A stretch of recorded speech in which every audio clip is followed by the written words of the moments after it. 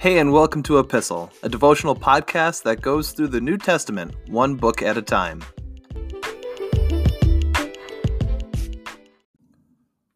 We're in 1 Corinthians chapter 11, starting in verse 2.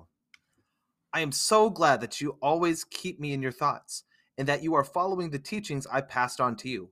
But there is one thing I want you to know. The head of every man is Christ. The head of every woman is a man, and the head of Christ is God. A man dishonors his head if he covers his head while praying or prophesying. But a woman dishonors her head if she prays or prophesies without a head covering on her head. For this is the same as shaving her head. Yes, if she refuses to wear a head covering, she should cut off all her hair. But since it is shameful for a woman to have her hair cut or her head shaved, she should wear a covering. A man should not wear anything on his head when worshiping, for man is made in God's image and reflects God's glory, and woman reflects man's glory. For the first man didn't come from woman, but the first woman came from man. And man was not made for woman, but woman was made for man. For this reason, and because the angels are watching, a woman should wear a covering on her head to show she is under authority. But among the Lord's people, women are not independent of men, and men are not independent of women. For although the first woman came from man, every other man was born from a woman, and everything comes from God.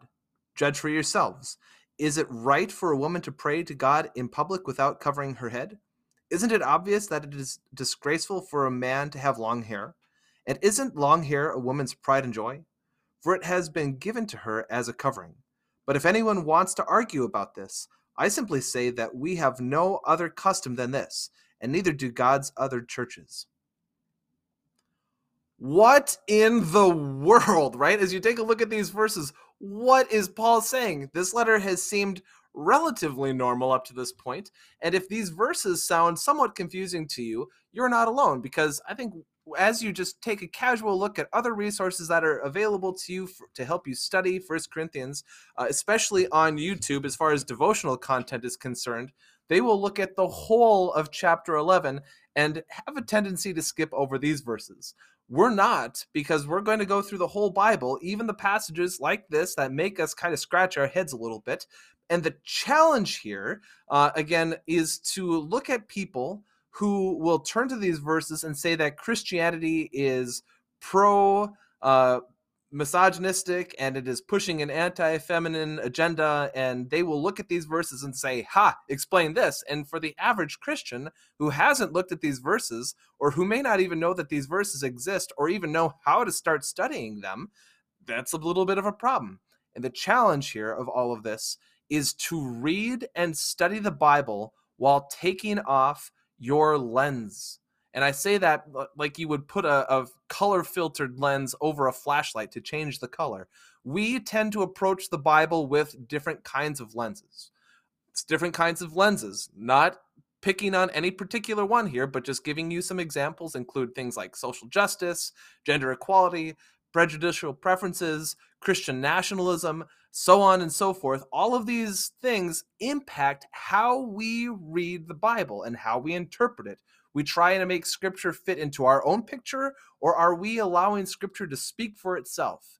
The challenge of reading the Bible is to let the Bible speak for itself. And when we have passages like this that raise a lot of questions, it's an invitation again for us to go to the rest of Scripture with your questions. I think Ephesians chapter 5 will be helpful for you in this if you want more clarification on how Paul teaches about the roles of men and women, specifically in the relationship of marriage. But as you look at what Paul is saying at here, he is highlighting something that's really unique, and he's giving it through the example of the role of head covering and the role of hair even within how people worship.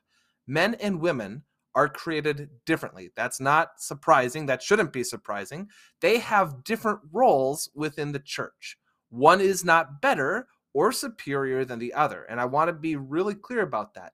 The confusion here comes when people start reading about the head and the submission, that the woman was created for the man and so on and so forth, and you have the example of the order of creation here, where just as the head of Christ is God, the head of man is Christ, and the head of woman is the man, you have this dynamic that the relationship that Jesus has with the church is being reflected in the roles that men and women play when it comes to worship within the church. And we see again the beautiful benefit of Paul continuing this thought throughout the rest of the chapter and into 1 Corinthians 12, where it talks about Christ being the head of the body. And we'll get there in a few episodes, but for here, we're looking at these verses. Worship in a way that honors the way that God made you to be. This is what Paul is inviting and encouraging the Corinthians to focus on. It's not about who's better than the other. It's not saying that girls rule and boys drool, or whatever saying that you want to throw here. It is not about power or position, and that is not how God's kingdom works. At the time Paul is writing this, head coverings are the norm, right? And we look at this and say, not so much today. The invitation is, again, not to view this as saying, well, that applies to the church then, this doesn't apply to us now, and we could just skip over it. That is not what we are instructed to do. We are instructed to look at all of Scripture as being beneficial to show us the way God made us to be. Paul is focusing here on the motive and the attitude that comes behind the worship. Are you viewing your role as one that God has created for you, a unique purpose to allow other people to see how he is alive and at work through your distinct roles? Or are you allowing the pride and power and position to get into your head, right? Paul even says in these verses that women are not independent from men, and vice versa, men are not independent from women.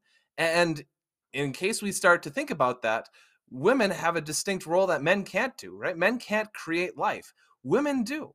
Men have a distinct role of being the head, of being one who comes along and serves, not as the superior gender.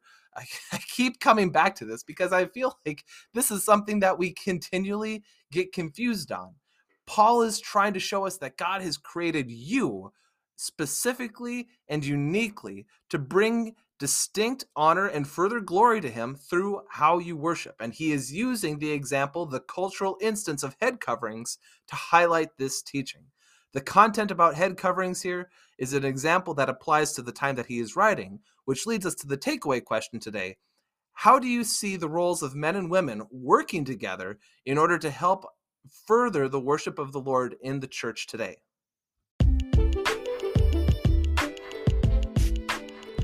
Thanks for listening to Epistle. You can find, follow, and give feedback on our Instagram page at @e_pistle.